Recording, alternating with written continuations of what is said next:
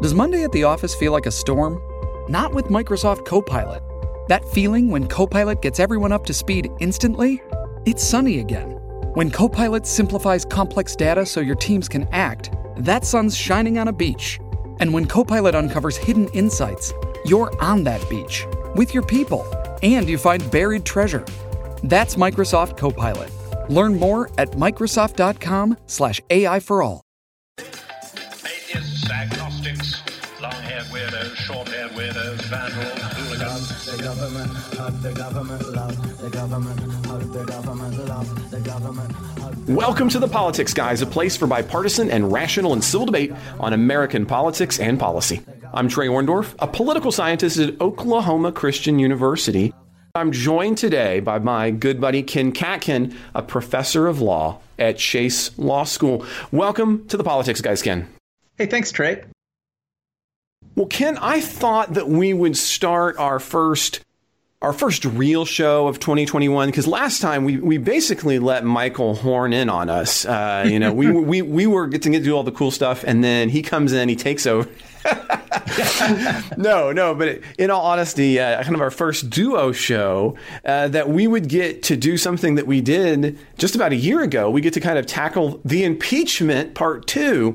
Don't you think it's maybe a little bit appropriate that we have the impeachment part two in the same year that we're getting Godzilla versus Kong? I just your early thoughts on that. Any? I'm only just learning that now. I didn't know that we had Godzilla versus Kong. It is coming to a theater on HBO Max near you, and I right now I can just tell you I won't be watching that. But the outcome's probably more predictable in the impeachment, though. I mean, Kong has to win. I mean, that's the rule. No, but the impeachment part two, I think that's what we really need to hit here. And as a matter of fact, last week there was kind of signs that things might be going differently. As a matter of fact, last weekend, as the last week's show was going forward, there had been some reports circulating that McConnell was actually privately lobbying Republicans to convict Trump. And I was happy about that a little bit. I thought it was just a unique development. Well, what sources suggested at the time is that Republicans, McConnell among them, saw the only path forward was to convict Trump, because otherwise you're going to destroy the Republican Party, in this case, not from within, but from without. And it was kind of telling this past week, as neither McConnell nor any spokespersons for McConnell came out and suggested that those reports were wrong. In other words, they let them stand. And that gave a pretty good suggestion that really, in fact, was the position of McConnell. Now, this week, though, Rand Paul used a unique, not often used, privileged constitutional point of order to kind of get Republicans on the record about the impeachment before the impeachment. It was, in all honesty, it was a pretty brilliant tactical move. The argument was that it is unconstitutional to go through an impeachment trial for an individual who no longer holds office, in this case, Trump. And he actually said this past Thursday that the moment that really crystallized it for him was when he found out that the Chief Justice was not going to preside. And that signaled to him that really the whole thing was a farce. Now, what Rand Paul here is referring to is Article 1, Section 3 of the Constitution, which states, quote, "The Senate shall have the sole power to try all impeachments. When sitting for that purpose, they shall be an oath or affirmation. When the President of the United States is tried, the Chief Justice shall preside, and no person shall be convicted without concurrence of 2/3 of the members present." Now, of course, again, Democrats are implicitly arguing that Trump is no longer a president, and therefore you don't need the Chief Justice.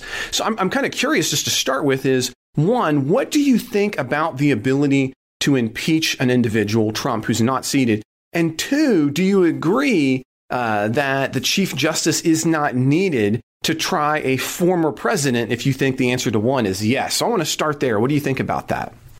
Yeah. So on the first question, I'm on record, and I'm part of these proceedings in a way because I am a signatory of the scholars letter that the House Dems relied on.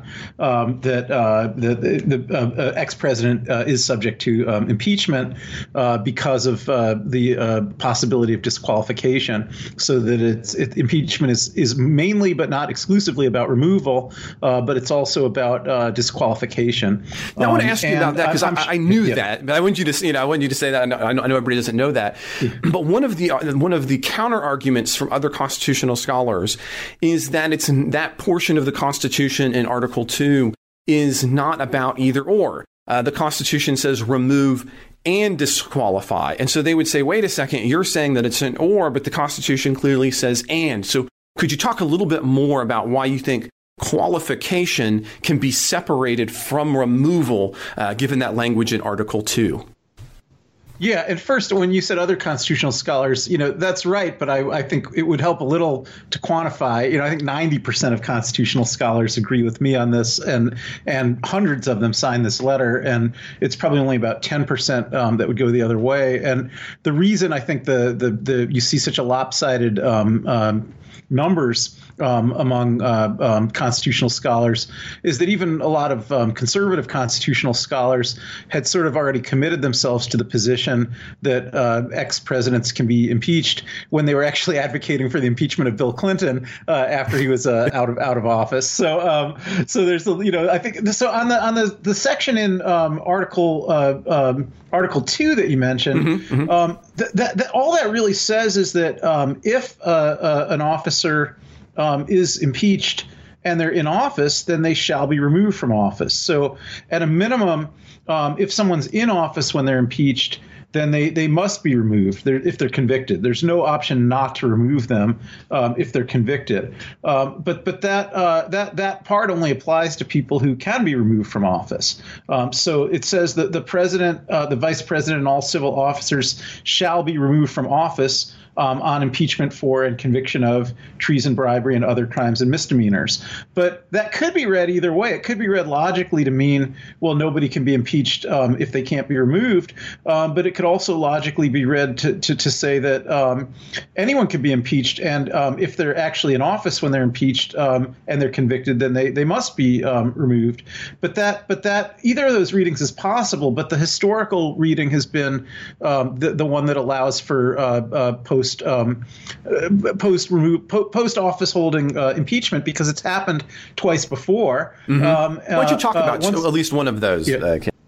Yeah, the very first impeachment ever is a fun one to talk about because it involves the framers, right? So in 1799, we had the very first impeachment ever. Many of the Congress members and senators who were involved in that were also involved in ratifying the Constitution, so they should have had a pretty good understanding of what was permissible. Well, as a matter of fact, weirdly, when you think constitutionally, and I know this is an area where we kind of overlap, you think about that first Congress as almost being kind of constitutional convention part 2, right? I mean, the precedents getting set in that first Congress is oftentimes considered to be almost like a little bit like the Constitutional Convention, because you have a lot of overlap there, correct? Yeah. Now, admittedly, this was the fourth Congress. It wasn't the first Congress. So this was 1799. But I agree with you. The first Congress would be even better evidence. Yeah. We didn't have an impeachment until 1799, so we didn't have one in 1791. But Senator William Blount was impeached, and he resigned as soon as he was impeached. He didn't wait around for the trial. And at the trial, they ended up acquitting him on the grounds that a senator is not an officer of the United States and that senators are not actually subject to impeachment. Senators are subject to expulsion, but that's a different procedure. And so that was the basis of his acquittal. But nobody raised the issue that he'd already resigned. That was just something that didn't come up at all in the Blount impeachment. And the same thing happened again in 1876 when President Grant France Secretary of Defense William Belknap was impeached, he actually resigned even before he was impeached in the House. So he was impeached in the House after he had already resigned, and he was acquitted in the Senate by one vote on the merits, although there was a majority vote in the Senate to remove him and disqualify him, even though he'd already quit. But it wasn't quite the 2/3 vote. But both of those proceedings went forward with a majority of the House and a majority of the Senate not seeing a problem with with impeachment of people that had already been removed. And finally, in a handful of the subsequent federal judicial impeachments that have happened over the years, every time there was disqualification from future office holding, which has happened just a handful of times, that's always been on a separate vote. So they first vote to convict and remove, and then, that vote does remove the officer. So by the time they vote to disqualify, now this may only be 5 minutes later in those cases, but by the time they vote to disqualify, they're already voting to disqualify someone who's already been removed from office from future office holding. So at least formally, every disqualification vote that's ever taken place has involved a disqualification vote for someone that's already been removed from office. So then let's move on to that second part of that question, which is, what about the position that the fact that the Chief Justice isn't presiding is a problem? Now, I mean, in Article 1, it does appear that it says when it's a president and not former president, but there seems to be an indication by Rand Paul and some others that even for former presidents, the Chief Justice should be involved. Now, what do you say about that portion of it, in this particular case, the Chief Justice wouldn't be presiding? And do you think that kind of implicit, look, Trump's no longer a president, therefore the Constitution doesn't apply, that portion of Article 1 no longer applies to him? What do you think about that? Well, I'll answer that on two levels. One is I think, as with the other provision that we just talked about, both readings are plausible readings, right? So I'm not going to say that the reading you just gave is implausible, but I'll just say the countervailing reading is similarly plausible, that the president of the United States is Joe Biden, and therefore the president of the United States is not the person who's being tried. And therefore the clause that says when the president of the United States is tried, the Chief Justice shall preside, does not apply because the president of the United States is not being tried. So I think that's equally as plausible a reading as the reading that you just gave. And then in terms of the real question then becomes who decides. And I think it's absolutely clear that the Senate's interpretation governs here, and that that it's really up to the Senate to decide that. In fact, there was a U.S. Supreme Court case in 1993 called Walter Nixon versus the United States, not Richard Nixon, but Walter Nixon. Walter Nixon was a federal judge who was impeached and ultimately removed. And when his impeachment trial went to the Senate, the 100 senators decided they didn't want to waste their time hearing it. So they actually appointed a panel of 3 senators to hear it and to make a report to the rest of the senators. And then they just voted based on the report, but they didn't attend the trial. And Walter Nixon took that case to the U.S. Supreme Court and argued that that's unconstitutional because he's got a right to be tried by the whole Senate. And the U.S. Supreme Court said no matter whether he's right or wrong, what's even more clear than the answer to that question is that courts cannot intervene and tell the Senate what kind of procedures to run, because impeachment is supposed to be a political proceeding and not a legal proceeding.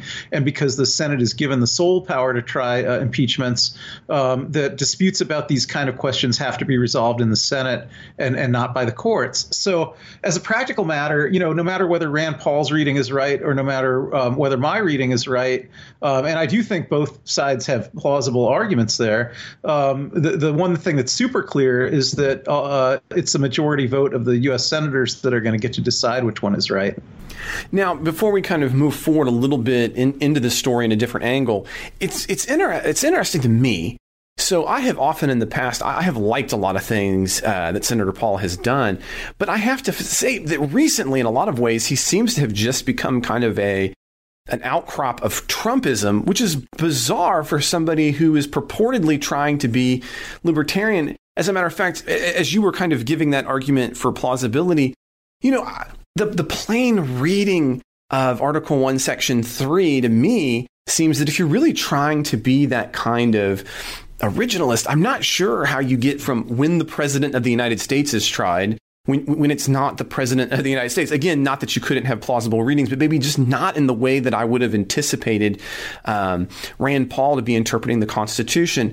It is unique, and we're going to talk more about this later in the show, but I have found it kind of disheartening, the number of individuals, and this is something I've mentioned before, who seem to be very willing to go down the Trump populist vein to prop him up, even to the point of kind of contradicting, I think, some better ideological positions that they've had in the past. Did you get any of that feeling here when you were looking and reading about kind of Rand Paul? This seemed to kind of stick out to me as being different from earlier arguments that he's made ideologically and constitutionally. At least that has been my reading this week. Yeah, I think there's a lot of weird up is down type paradoxes going on. I mean, the fact that Rand Paul outmaneuvered Mitch McConnell in terms of Senate parliamentary procedure, whoever would have thought that could happen either, right? But, but he certainly did. But I think I have some sympathy for his textual reading of that line, even though I don't agree with it. I could see making the argument that, of course, although Trump is not the president of the United States today, he is being impeached for conduct that he engaged in when he was the president of the United States. And in fact, when he was impeached, he was still president of the United States. So I could see arguing that applies. I really don't think there's a clear right or wrong answer from the text there. But what I do think is, as I said, is clear is that the Senate gets to decide what the right reading of the text is and it is ambiguous. In terms of the libertarian and authoritarian thing, which I think you also raised, it is kind of strange to me, at least as strange as that Rand Paul could outmaneuver Mitch McConnell on parliamentary procedure. That Rand Paul, who's made his brand on being a libertarian, and in fact, a somewhat maverick type libertarian, is really now kind of trying to position himself as someone who is a loyalist to an authoritarian president. Both the loyalism goes against kind of his maverick brand, and I think of Trump as an authoritarian, which is sort of the opposite of a libertarian. So I am a little puzzled by that, but I think it can maybe be explained by Rand Paul represents the state of Kentucky. He is very popular in Kentucky, but, so is Donald Trump. And I think, he probably does elicit some political benefit with his own constituents from exhibiting some loyalty to Trump here. And I think he's also making a bet on which side is going to prevail in this battle for the future of the Republican Party. Well, and as you said there a minute ago, we're kind of very surprised that, who would have thought that Rand Paul is going to end up outmaneuvering Mitch McConnell. We've spent a bunch of time now talking about kind of the constitutional issue at stake. I want to kind of change gears just a little bit and talk about the political implications, because, again, as you noted, it's up to the Senate to decide how it's a political question. So on the political side, the Paul vote really does kind of serve as a benchmark as to whether or not there was enough votes to impeach. And that really appears to not be the case, since this past week the Senate voted 55-45 to proceed. So although it's going to move forward, it falls well short of the votes needed to convict Trump. And further, it showed that there was kind of a switch on a few people's position. So even though, as I had noted a minute ago, that Mitch McConnell was kind of pushing and agitating potentially for a conviction, McConnell will end up voting against the impeachment proceeding moving forward. In other words, arguing it's unconstitutional. So he would vote with Rand Paul. And so further this week, it looks like Democrats kind of see the writing on the wall, and they were kind of ready to get this whole thing done with quick. They want to kind of get it done in a week or so they can move on to other business. So what do you read about some of this shift? I mean, you have McConnell very clearly kind of coming forward on conviction. He gets outmaneuvered procedurally on Rand Paul, but he kind of quickly falls in line behind Rand Paul. It doesn't seem like he's going to continue to push forward for a conviction anymore. Do you think that Rand Paul was the orchestrator of all of that? Or do you think this is just a convenient moment for McConnell to kind of evolve a little bit? I mean, that's a lot of switching in just about, 6.5 days. Yeah, well, first I'll say I never thought removal was a possible endgame here, and I think Rand Paul, flexed his muscles and made that clear to everybody much quicker. But I never thought that there were going to be the votes to remove. I interpret what McConnell had been up to over the past few weeks more as floating trial balloons than as really working hard to ensure removal. I think McConnell was kind of working behind the scenes. I think he would have liked to possibly go with a vote for removal if that's where the center of gravity of the Republican Party was. And I think he was trying to create a space where Republicans could indicate that they might be willing to move in that direction. But I think when that didn't happen, McConnell never was going to get that far out ahead of the rest of the Republicans. And most of the reporting that we heard about, McConnell is open to impeachment, McConnell is telling other senators it's okay for them to vote to remove. I mean, all of that was, deep background sourced stuff. McConnell didn't make any public statements like that. Really, the one and only public statement he made was during the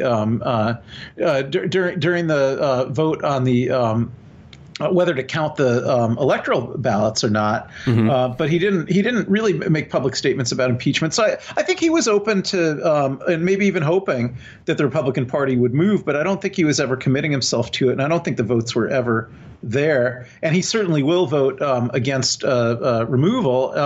I'm not even sure all five who voted against Rand Paul's motion will vote for removal. I think the removal vote might end up 51, 52, 53. It might not even get to 55. To me, the political implication of that, which I've always thought, is that there's no point doing this unless the Dems are willing to make a very, very big production of it for the purpose of really graphically educating the American electorate on all the reasons that Donald Trump should be removed, with tons of witnesses and have it go on for weeks. I think that could have some value. But I think another impeachment like the first one, where it was McConnell that was able to prevent anything like that from happening, it made the whole thing kind of go by in the blink of an eye and produce a acquittal at the end. I see no value to the Dems in that. I think if they're not really willing to milk this for all it's worth, I don't really know what they're doing. No, as a matter of fact, it was bizarre a little bit to think about just a year ago that I was in D.C. for the for the trial in 2020 and watching it. Well, I think, Ken, we might be time to move to our second story. But before we do that, we're actually going to take a short break. But when we come back, we're going to take a look, and Ken and I are going to talk about the organization of the Senate and some of the maturations that are going on there. And once again, kind of focus in on McConnell. So we're going to take a short break. We're going to come back and we're going to chat about the organization of the Senate. Well, Ken, our next story is also related to the Senate, in this case, procedures. And as I noted before the break, we want to talk a little bit here about the organizational proceeding of the Senate. Now, normally, the House votes on its procedures every 2 years after an election. And that's because the House considers itself a temporary body, because every 2 years, all of its members are reelected. Now, in the Senate, though, the Senate rules considers itself a permanent body because only 1/3 of it goes up for an election in any particular cycle. But now, as we previously mentioned on the show, the Senate is currently in a deadlock. So they need an organizational vote that crosses some party lines so that they can organize committees, so they can organize the rules of the Senate when no one party has the clear winner. Now, earlier this week, McConnell was filibustering this procedural organizational vote because he wanted to ensure, ironically, that it forced the continued existence of the filibuster. He didn't want to go along with the previous version because it didn't say anything about the filibuster. He wanted to make sure the filibuster would exist.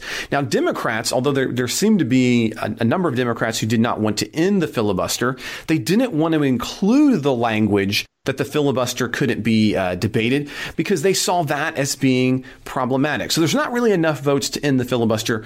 But I will say from a lot of corners on the left, I think that there's a lot of hope that there might be some move in that direction. The Atlantic this week, for example, Ken, called ending the filibuster, quote, the decision that will define Democrats for a decade, end quote. So what do you think about this set of moves from McConnell, right? He filibusters it. Now he backs down. Is he backing down because he doesn't think Dems can move forward with it? Why don't we start there? Yeah, I mean, I've got to speculate a lot here. I've been thinking about this, and I'm not sure any of these answers are right. So I'll just toss some ideas out there, but without any imprimatur that I'm sure I'm right about this or anything. But I think probably one thing that both Schumer and McConnell were thinking was that if the Dems are going to move to break the filibuster rule, they're not going to do it immediately.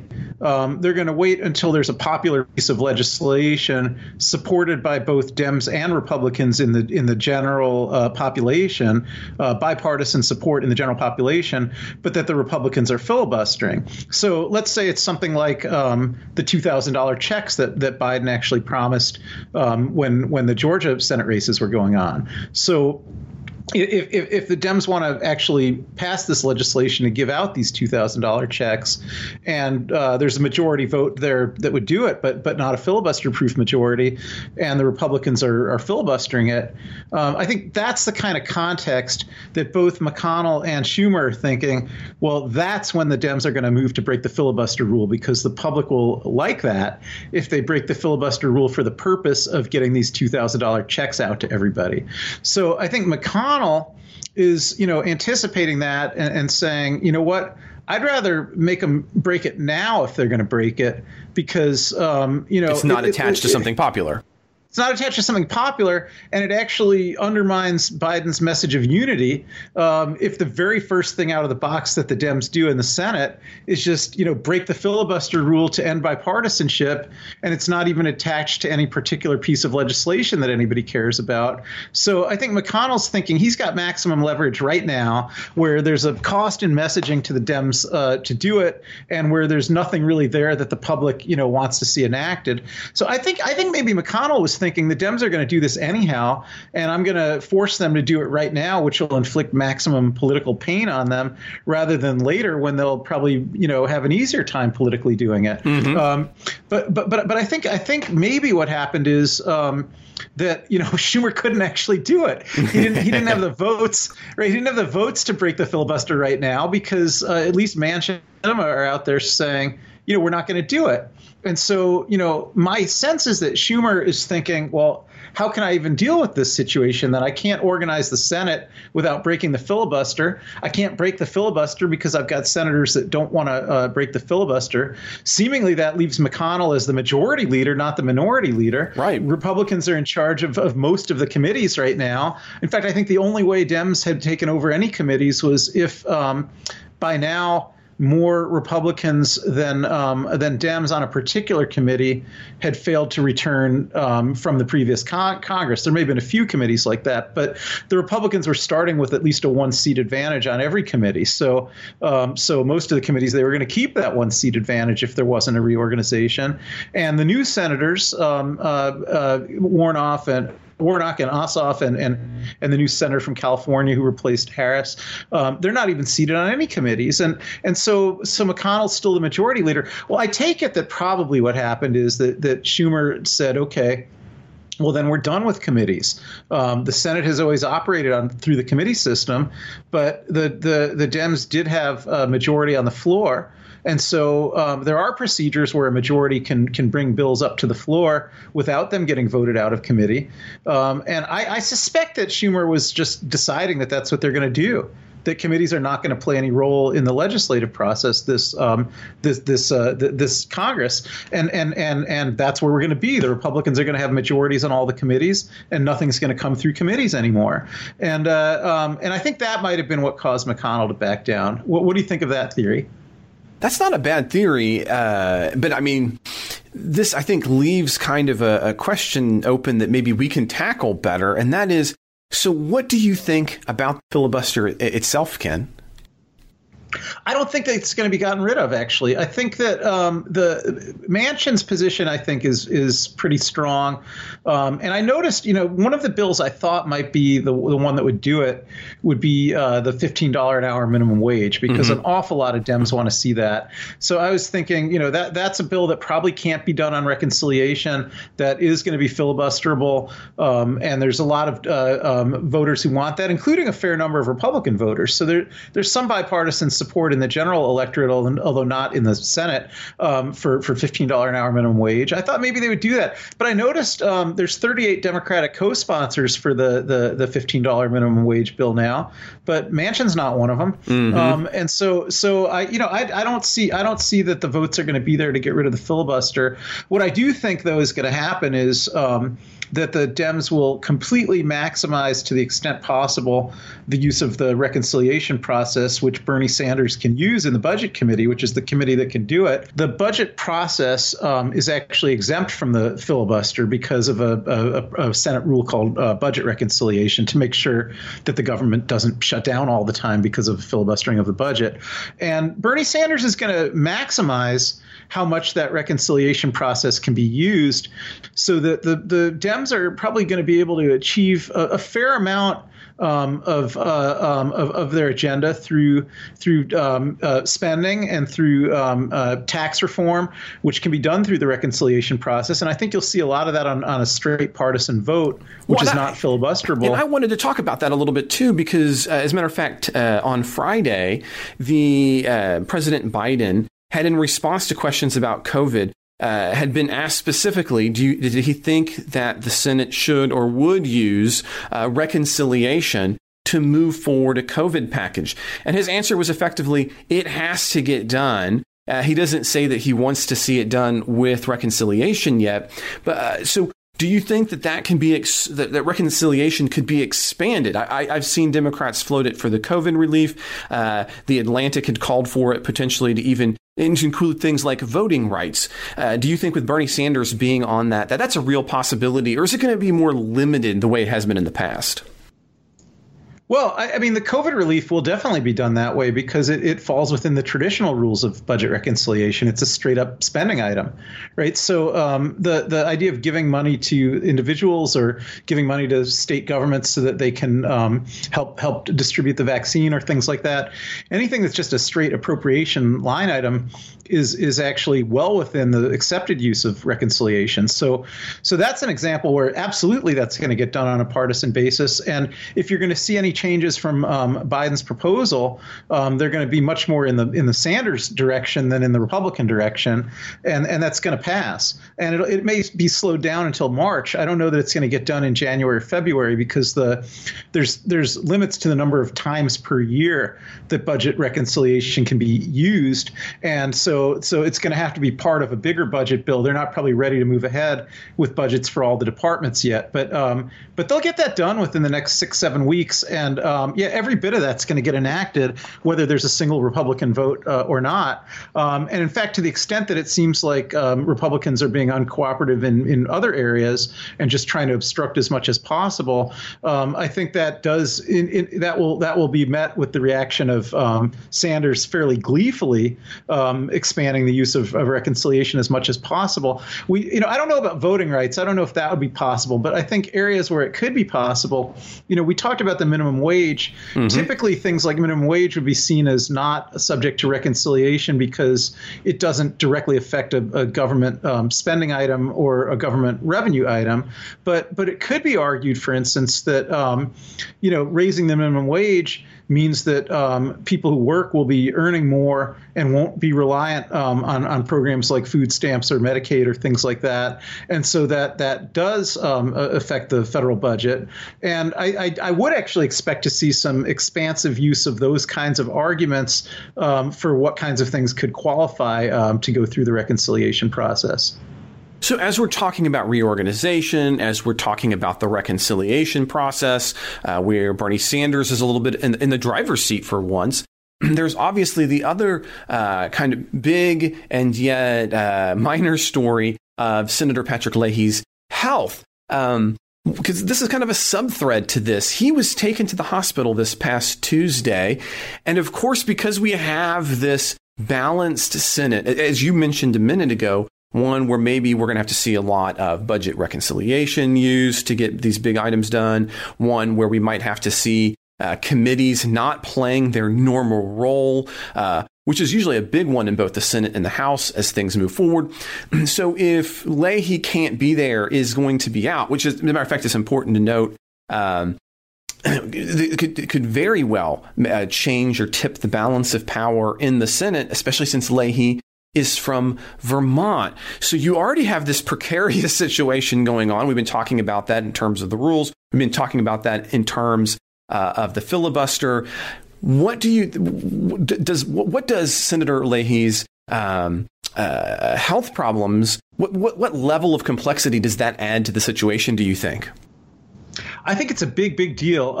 Let me first, though, correct one other thing or respond to one other thing. You said.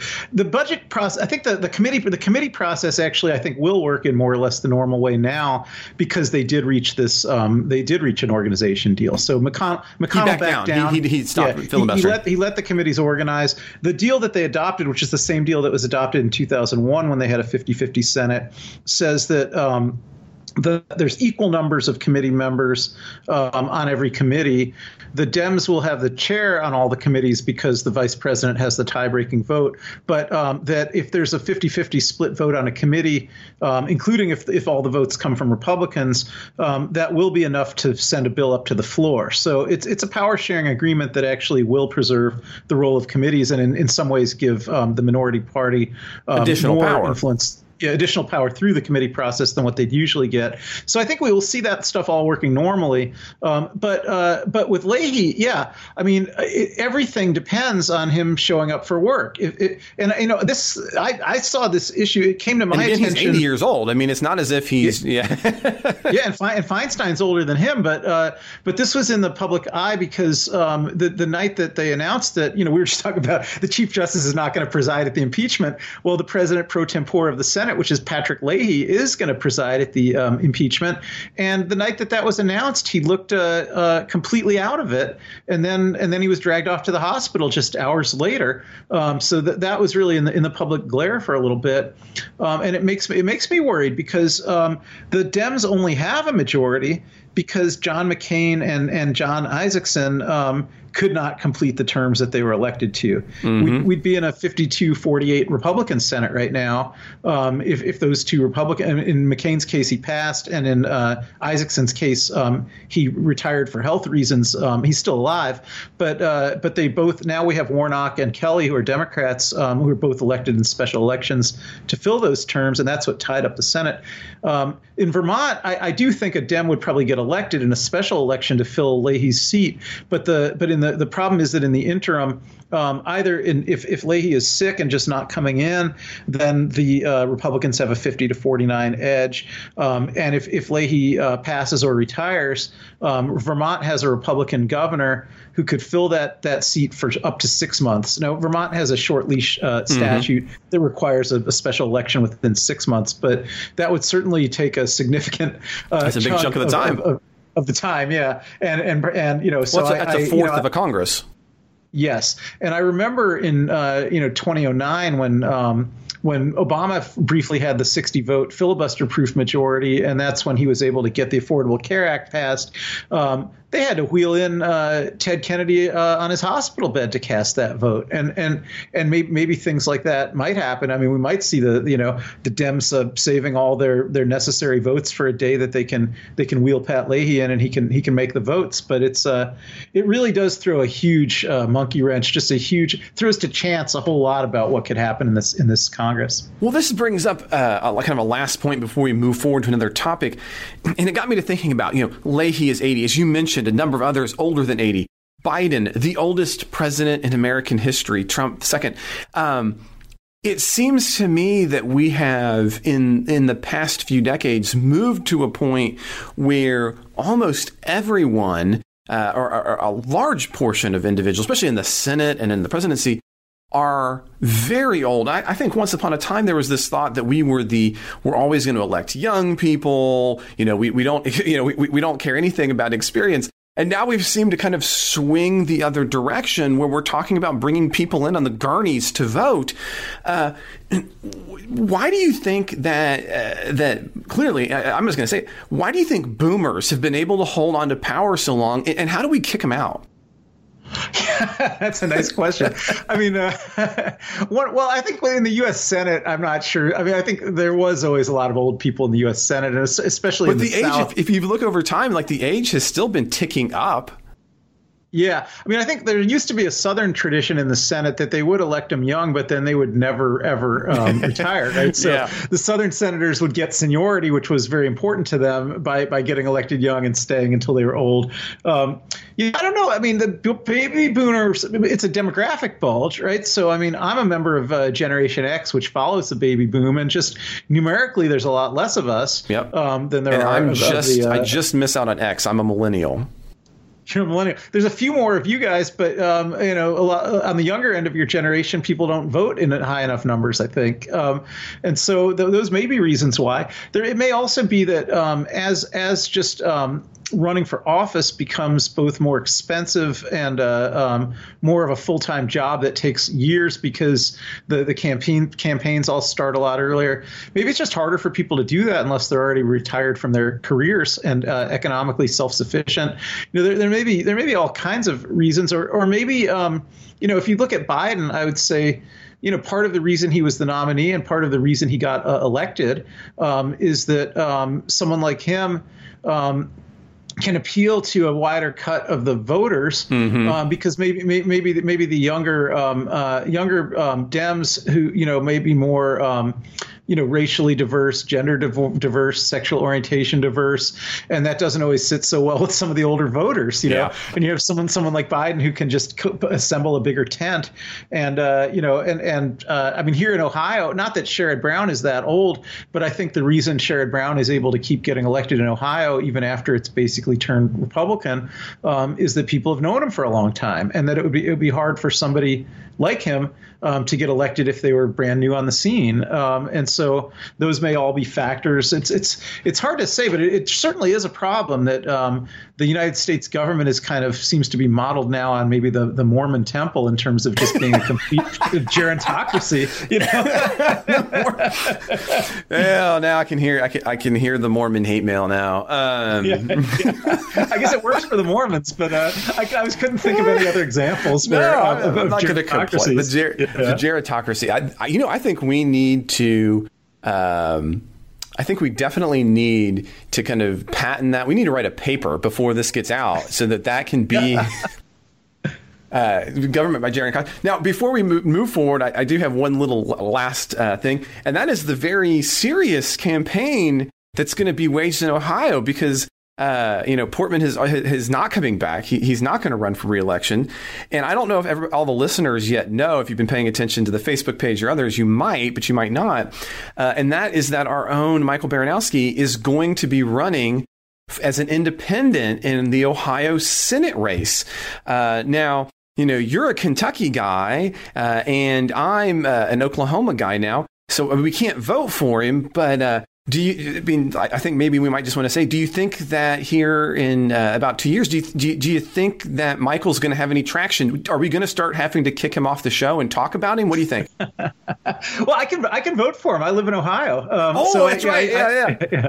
Yeah, I teach in Kentucky. Well, actually, this semester I teach in Colorado, but my regular appointment is in Kentucky. But I do live in Ohio, and I didn't know he was going to run as an independent. I had assumed he was going to run as a Dem. No, he is running specifically as an independent, and he's actually looking for some additional. He has a platform you can take a look at. He's already put that on the website. And no, he is purposely running independent because he's also fed up with some of the things in the Democratic Party. So, he's not running as a Dem. He's running as an independent. Well, I have to rethink things. I was really prepared to join his campaign when I thought he was running as a Dem, but I'm not sure I really want to join a third party campaign. So I'd like to see a Dem get elected, and I was hoping Michael would be that Dem, and I don't really think a third party candidate's going to get elected. So that changes things. But yeah, all I can think of is Miracle on 34th Street now, right? So for a second, right? Yeah, when they're there with the judge, and he's coming in, and he says, "Well, you're only going to get 2 votes, right?" And now that you figured out that he's the wrong party, well, he might only get his. Some independents are in the Senate. Bernie Sanders is an independent, although he ran in the Democratic primary for president. He never ran as a Democrat in Vermont, and he's not registered as a Democrat. And similarly, I think Angus King in Maine is in a similar boat. So there are some independents in the Senate. I remember one time when Lisa Murkowski failed to get get renominated as a Republican. She got primaried and defeated in the Republican primary. She didn't change her registration. She called herself a Republican the whole time, but she actually had to run as a write-in candidate against an endorsed Republican, and she did win that way. So there's some modern parallels for that, but I don't know. Michael's going to have a tough road. I kind of am also quite interested in the Republican side in that race, because everybody seems to think that Jim Jordan is the front runner, although Jordan himself just announced that he's not running for it, which I don't truly believe. But yeah, what do you think? You think do you believe that he's not running for it, or is he just buying time? I actually think that it probably signals that there's somebody else who's running and there's conversations there. I don't think he's so much buying time as I think it indicates that somebody that he doesn't want to run against is going to be in that race. But I'm not sure who it would be, to be real honest. But that's generally what's going on when you see that kind of maneuver. You would think he'd be the front runner. But maybe the Democratic Party in Ohio is a bit weaker, but not seeing that kind of deference on the Democratic side. A number of people are just saying that they're jumping into the Democratic race. I guess not Michael, but Representative Tim Ryan and Dayton Mayor Nan Whaley, are sort of being touted as early front runners who are announced at this point. I would say the Republican side there's going to be a lot of contenders. There's the congressional delegation from Ohio is 12-4 Republicans, so there's Jordan's just one of 12 Republican Congress members who could possibly jump into the Senate race. Yeah. Well, I will say that. I'm so sorry. Finish. Yeah, and also Mandel, who's run for that Senate seat a few times before, he might try it again. So I don't know. I don't know why Jordan would back down. It seems like the Trump wing of the Ohio Republicans is pretty strong, and he's certainly the leader of that wing in this state. So I thought it was mysterious why he was so quick to say he wouldn't run. Yeah. Well, I would like to tell anybody, listeners, if you're interested, Mike would love to hear from you. He really is taking a serious campaign on. He's going to be moving forward with this. And if you'd like to hear from him, or if you would like to find out more about getting involved with his campaign, you can reach him at mike@politicsguys.com. Now, for us, though, we need to take another break, Ken. And when we come back, we're going to take a look at Biden's executive actions. And we're going to see if I can get you riled up a little bit. But we're going to do that in just a minute when we come back from this short break. Okay, so, Ken, before we stopped for break, I was saying that we're going to come back and we were going to be chatting about executive actions. So I've been doing a little bit of math. I'm a presidential scholar. This is my bag of worms. We do constitutional stuff. That's yours, law. So Biden is currently at 45 unilateral executive actions and 35 executive orders by my count. Now, I might be off one or two because things come out. But even if I'm off just one or two, that is the most for any modern president by this point in their presidency. Matter of fact, it takes it all the way back. Now, I think that a lot of people might say, well, that's kind of shocking. It's not so shocking that presidents want to do this.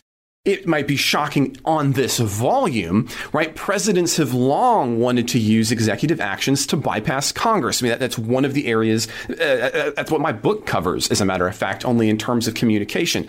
Now, Biden doesn't really have full control in Congress, right? He has this whole weird power sharing agreement that we've been talking about in the Senate. And so he's trying to advance his agenda. But for you, Ken, I'm curious what your take on this is. I'm going to kind of already just let my position out of the bag. Doesn't that make all of this cry for unity kind of a farce? I mean, if you're going to take 35 unilateral executive actions, 35 executive orders, if you're just going to come out, like, what's the point of even talking about unity? If you wanted unity, you would have had some kind of deliberate action to move through Congress, even though it's difficult.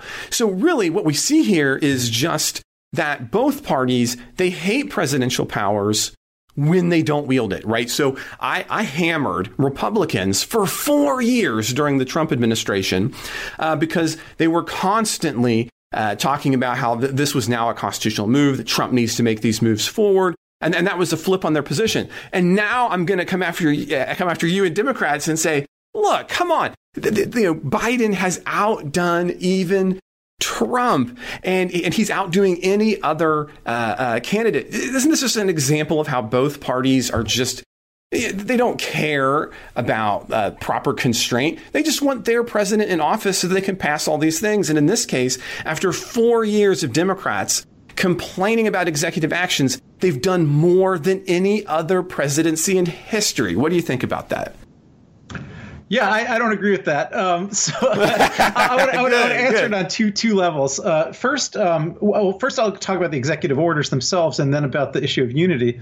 So the 42 executive orders that he issued, I'm not aware of a single one of them that bypasses Congress. I think substantially all of them are doing things like calling on his cabinet secretaries to issue reports about this, that, or the other thing, which is one of the president's core enumerated powers. He's only got about 5 enumerated powers in Article 2 of the Constitution, and one of them is to get written opinions from cabinet secretaries, and that's immigration enforcement policy for one. A census issue for another, Keystone Pipeline for another, regulatory review. I mean, a number of those are things that you would normally send through Congress, but president after president after president just simply kicks the ball down the road. I mean, so what do you think about? I mean, so I'm maybe I'm interrupting you too quickly, but you say, oh, well, he's not really bypassing Congress, but he's bypassing Congress the same way that other presidents have. Well, you might say that about a tiny handful of these 42 orders, but you were sort of using the number 42 as if it's a big deal. But it is. And, I mean, it's historically the biggest ever.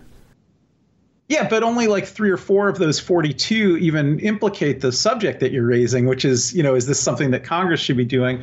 Whereas, maybe 35 or more of those 42 orders don't in any way implicate Congress's powers. So you don't think it's weird at all? You don't think it's weird at all that even Donald Trump, and on average, you have 4 to 5 in this first number of days, and then you see this giant blip and you hit 42 and you're going to say, well, but they don't matter enough to count? Like that seems like, I don't know. No, I'm not saying they don't matter enough. I'm saying they're actually core exercises of what should be the president's power and wouldn't be issues for Congress. Like if the president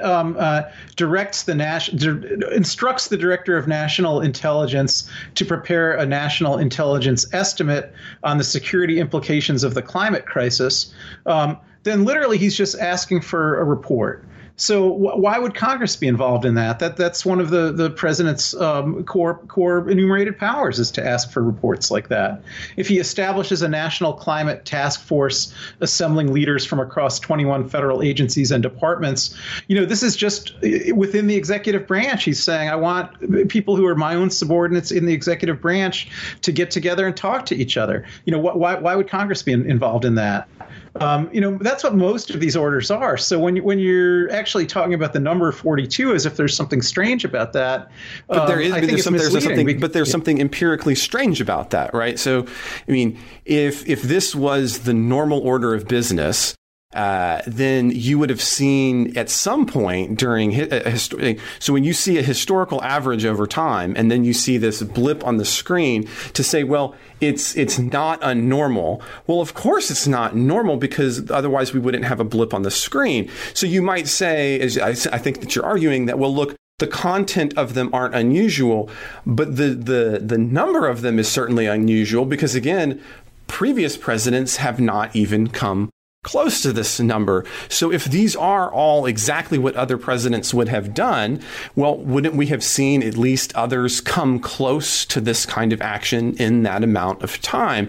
And doesn't that indicate an amount of presidential energy, let's put it that way, that is unique to the Biden in his first month or so in office? I think it reflects the unique situation that he's following the administration of a predecessor who completely tried to destroy the functioning of the government, and so he's got to actually get these government agencies functioning again, and so he's taking a quick managerial role to reinvigorate the executive branch and just restore normalcy there. But most of this stuff is all just executive branch managerial stuff, which is necessitated by the crisis that his predecessor left to him. Most of the Trump agency heads spent 4 years trying to destroy the agencies that they were heading. So yeah, he's got to kind of whip things into shape within the executive branch, but that's substantially all that almost all of these executive orders are doing. And if you want to talk about a few that are doing more than that, we can talk about those. But I do think the number of them is really just a response to, usually someone doesn't come in and find the executive branch completely broken and need to get it working again. So effectively, because it's completely broken, we should expect this huge number. And you think it's going to then taper off as time goes on to a more historically traditional number, you think? Or do you think that this will continue at this rate? Well, I guess it depends what the this is. I think those orders that are designed to make sure that the executive branch is able to carry out Biden's policies. Once he has control of the executive branch, I think you'll see his own cabinet secretaries doing more, and he won't have to do it all himself. But he doesn't have, most of them even seated yet, and things like that. So he's got to get things moving in the right direction quickly. Also, in terms of the other ones, and I know you wanted to talk about things that are a little more substantive, which I do think is fair, but it's only a few of the orders. If he's doing things like which were some of the ones that you name again? Some of the ones that you named. Let me just go back to a couple of the ones that we might take a look at. Would include. What did I said that, and I've got to find my place again. 1 second.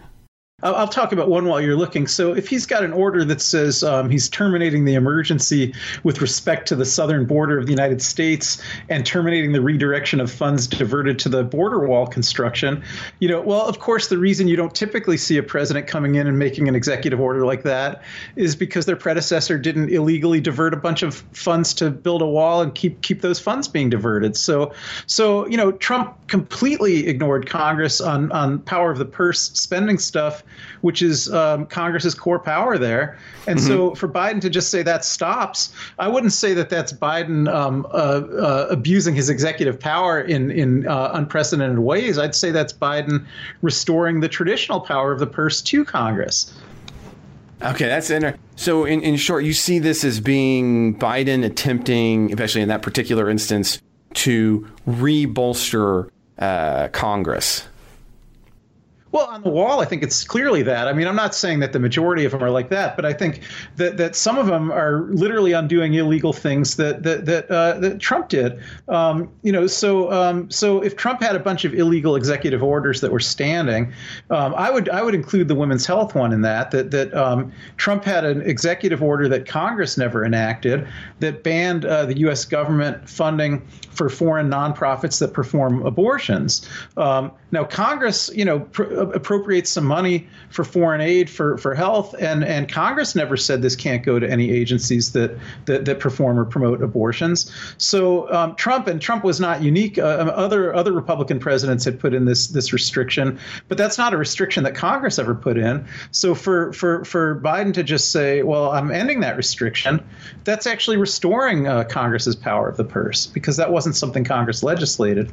So I think a lot of them are along those lines too. Now, in the long run here, doesn't indicate, though, that as presidents in this case are going to do and undo each other's executive actions, and as we get more and more of them, we're just going to see presidents take more and more of these actions and undoing the other ones before them And again, the more power that we put in the hands of presidents, the more of these we're going to see. So I think the idea, I am sympathetic to the argument that you're making there that says, look, you didn't have a guy who changed the drapes in the house and I'm taking over. You had a guy who was trying to burn down the kitchen. So I'm going to have to take some additional steps, to maintain the house. But even still, I think that you downplay the fact that this is in many cases, 12 to 15 times as many as our most recent presidents. And when presidents continue to want to take unilateral action, presidents who come after them will see that as a precedent to continue to up what they do in an attempt to get more things done more rapidly. And I understand the political expedience of that, but it's a political expedience that in part, I argued over the course of the last 4 years, allowed Donald Trump to do, I think, a lot of really crummy things. And so while in the short term, we may say, well, look, we got to have presidents who can undo the bad. If you vest that much unilateral power in presidency, and we want them to be the driving agency to get things done, that means the next time you have a bad president, they'll have that many more levers of power to pull. I really think that's a false equivalency. Trump did a lot of things that were illegal. In fact, I think in these administrative law cases, his record in getting his administrative action sustained in court, Trump's was less than 10%, like more than 90% of the executive orders that he gave and had his agencies carry out were held to be illegal in courts. So when Biden comes in and says, well, we're rescinding all this illegal stuff, it's not the same thing as doing all this illegal stuff. You could say they both take the form of executive orders, but an executive order to do something illegal is just it's false to make an equivalency between that and an executive order to stop doing things that are illegal. I hear what you're saying, and I'm not going to attempt to defend Trump positions, but I stand by the position that suggesting that the combat for an excess and the likelihood of illegal actions from presidency is going to be fixed by investing more energy in the presidency. And I think that's a short-sighted view from both parties. And I think one of the things I'll be interested in, and when then we'll need to move forward, will be to see, I think if your hypothesis is correct, then we should see the total number of actions, regardless of content, begin to come down to meet kind of historic averages. And if it doesn't, then I think maybe we might have to revisit and say, well, do you still stand by this now that we're 1 year in, 2 years in, 3 years in, and we're still seeing, what level of executive activity are we seeing take place? I mean, do you think that would at least be a fair empirical test of our differing positions? No, I don't think the number is what matters. I think the legality is what matters. And, I think of these 42 executive actions that Biden has already taken, I can't imagine you're going to see more than half a dozen of them even challenged in court because, the large majority of them are just so obviously legal and so obviously within his authority that nobody would even challenge them in court. You may see about a half a dozen of them challenged in court, and you may even see some courts strike down one or two of them. But I would judge Biden's commitment to the rule of law by and remember, these are all Republican courts now, by how often these Republican courts will strike down Biden's executive orders compared to how often they were striking down Trump's executive orders. Okay, so I think where I'm going to ultimately want to leave this and kind of disagree a little bit is to say that I think that your reliance on saying that things are okay as long as they make it through the courts, I do have a fundamental disagreement there because I do think that even if you had something, the reason that more and more things are vested in the presidency is because we've had slow presidential creep of power. And so, yes, I think a number of things would stand up. So while I don't disagree with what you're saying about the illegality of Trump orders, doesn't mean that I have to acquiesce that just because these orders today are now being considered to either be A, the norm, B, the best things that get done, or would pass what is now the Supreme Court's and lower courts' constitutionality doesn't mean that it's the right political way to make things move forward, nor that it's the way that a separation of power system is designed to function, and rather that it's simply evidence that the presidency, has more areas in which we consider executive actions to be constitutional. And while, I'd rather have them be part of that corpus of law than not, and I in no way disagree there, that doesn't indicate that the scope of the number of things that presidents are taking on with those executive actions are a good idea, and that they aren't better handled in deliberative bodies. That's my but most of these actions within our system of separation of powers clearly are executive actions. They're not legislative actions. I know there's a few of them that can be characterized as quasi-legislative, but the large majority of them couldn't even be characterized that way. Well, I'll go back just for a minute to say, for example, the immigration changes. And of course, I want to come out. I mean, on this one, weirdly, I end up outflanking on the left. I think, many of our left cohorts, in that I would prefer the Biden policy. But the reason that we have this constant influx and changes in our immigration system is because we've allowed the president to be the one that dictates this, because Congress continues to abdicate having a real and meaningful immigration reform. And they won't have a real and meaning immigration reform because they know that every time that their president gets in, that he can just snap his fingers and undo the last guy's immigration policies with another executive order. And so, again, I don't disagree, as you say, with that Biden may be kind of writing the House. And in this case example, I even agree with the outcome. But that doesn't mean that I agree with you on the idea that I'm happy that this is the track that Biden's taking. Yeah, but so first I'll agree with you on half of that. I agree that the legislation, the immigration policy executive order is the most quasi-legislative of all these orders. And I would agree with you that making immigration policy ideally should be done in Congress and not done in the White House. I agree with all that.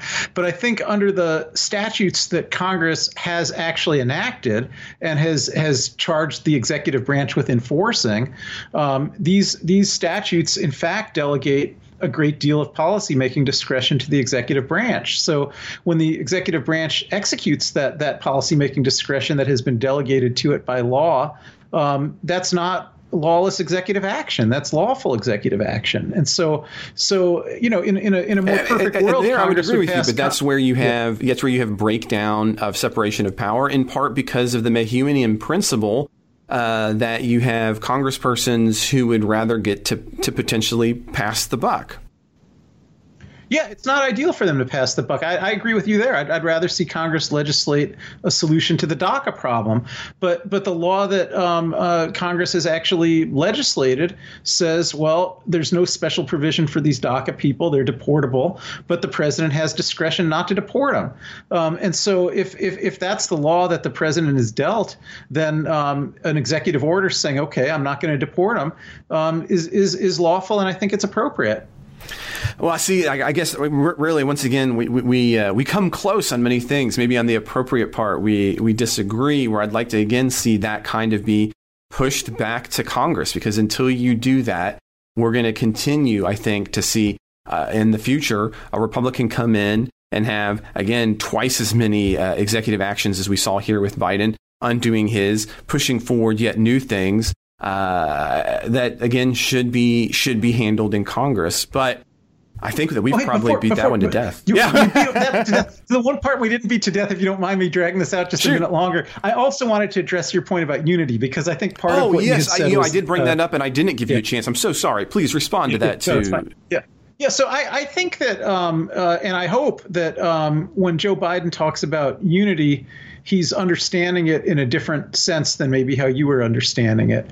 And what I would say is that the attitude that Joe Biden and the Democrats in Congress, I think what they mean when they talk about unity is that they're going to legislate policies that they think will benefit all of the American people, including Democrats and Republicans. They're going to administer those policies even-handedly, so they're not going to play red states against blue states. Everything that benefits anybody in one state is going to benefit everybody in another state, and that they're going to be open to listening to arguments from Republican legislators, and including some things that those Republican legislators may suggest in legislation. I think that's the limits of unity and bipartisanship here. And I think the piece that's not included in that is that they're not going to move forward with those kinds of agendas unless the Republicans in Congress agree. I think that is not on the table here, and that's never what anybody meant by unity. I think, while I can get behind what you're doing, what you're saying is, but if you use the word unity, I think what you're really talking about is an underlying constitutional principle which suggests that minorities need to have some kinds of checks on some kinds of items. And so to say that you're going to have unity, but that you're going to move forward with everything regardless of minority control, I think that's a semantic wiggle room that is unfortunate. Again, I don't, if Biden wants to move forward without including minority support on all items, that's fine. But what you suggest there, I don't think that's really constitutional unity in our Minnesotan system. Unity in a Minnesotan system is you have to get minorities on board to make things go forward. And if you're not getting minorities on board to make things go forward, well, that's something. It's not unity in a Madisonian system, in my opinion. Yeah, I agree. I mean, I wouldn't say it's Madisonian. I don't think it's ever been addressed to the Republicans in Congress, and I think that's good. I think when Joe Biden tells the public, I'm going to get $2,000 out there to every American, and I'm going to get the COVID vaccine distributed to every American, and I'm going to help the states do that in all 50 states. He's trying to unify the electorate there, but not necessarily their elected representatives in Congress. So I think, if the elected representatives in Congress say, well, we don't want to see Joe Biden succeed, so we're going to try to gridlock him as much as possible, even when that gridlock's substantive agenda that even a lot of Republicans agree with, then I think Biden has to choose between, so what do I want to do here? Do I want to do things that are popular with wide segments of the country, including a lot of Republicans, or do I want to make nice with the congressional Republicans? And I think he's rightly choosing to do things that will unify the electorate at the expense of trying to unify the Congress. I think it's full speed ahead without Republicans in Congress to the extent possible, and that has to be the agenda, and I'm glad to see him pursuing it. I don't mind him pursuing that, and I want to be clear, so I agree with you on that front. But I think that his language is purposefully misleading. However, I will take his purposely misleading language to the outright lies of Donald Trump. So, there is that. But no, I hear what you're saying about the unity of individuals, the unity of the electorate. But clearly in the context of the way Biden's talking, he's talking about a broader, governmental institutional unity. And to the extent that we twist that a little bit to make it fit fair, and I would just prefer him to say, kind of like he did today when it came to COVID release, look, we got to get this done. It's got to move forward. That's what it's got to be, as opposed to, I think, kind of using these multiple languages to move forward. But we have gone well over time, Ken. So it's been wonderful. And in a minute, we're going to be recording the bonus show. So I want to thank all of our listeners, politics guys. We love working on this show. We wouldn't be going so long and having a good time about it if we didn't. And so to make that possible, it requires the support of you guys. So one of the way that you can help support the show is by subscribing to the Politics Guys on the podcast app of your choice. So does sharing episodes, so does sharing it on Twitter, so does sharing it on Facebook, and everywhere else you find your fake news. We also need your support. And one of the great things about being a supporter is you're going to get to have access to supporters-only content. And that includes our other full-length supporter show. And I just want to tell you right now, and Ken can agree with me, is that I think that we left like 3 different things off of this show. Yeah, this will be a good bonus show this week. It's going to be awesome because we're going to talk about Representative Green. We're going to talk about GameStop. We're going to, there was a bunch of things that we just didn't get into the show because there was too much. So if you want to be part of that, please support the show now. Become a supporter of the show and get all of the benefits, including our midweek show that's going to be going on. We're going to be recording here just in a minute, and it will become live here on Wednesday, ad-free. So if you want to do that, go ahead and check out our Patreon page at patreon.com/politicsguys. That's patreon.com/politicsguys. Or you can go to thepoliticsguys.com/support. So again, join me again and Ken again on Wednesday by heading to patreon.com/politicsguys so that you can hear us talk about Reddit. You can hear us talk about lasers from space. It's going to be just an incredible show.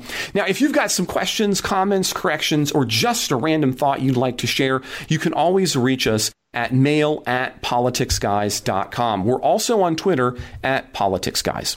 The executive producers of the Politics Guys are Bruce Johnson, Wilmer Morano, Andra Masker, Nathan Salznowski, Daniel Toe, and Chris Wilkinson. Today's show was produced by myself, Trey Orndorff, and we'll be back with a new show on Wednesday. I hope you'll join us then.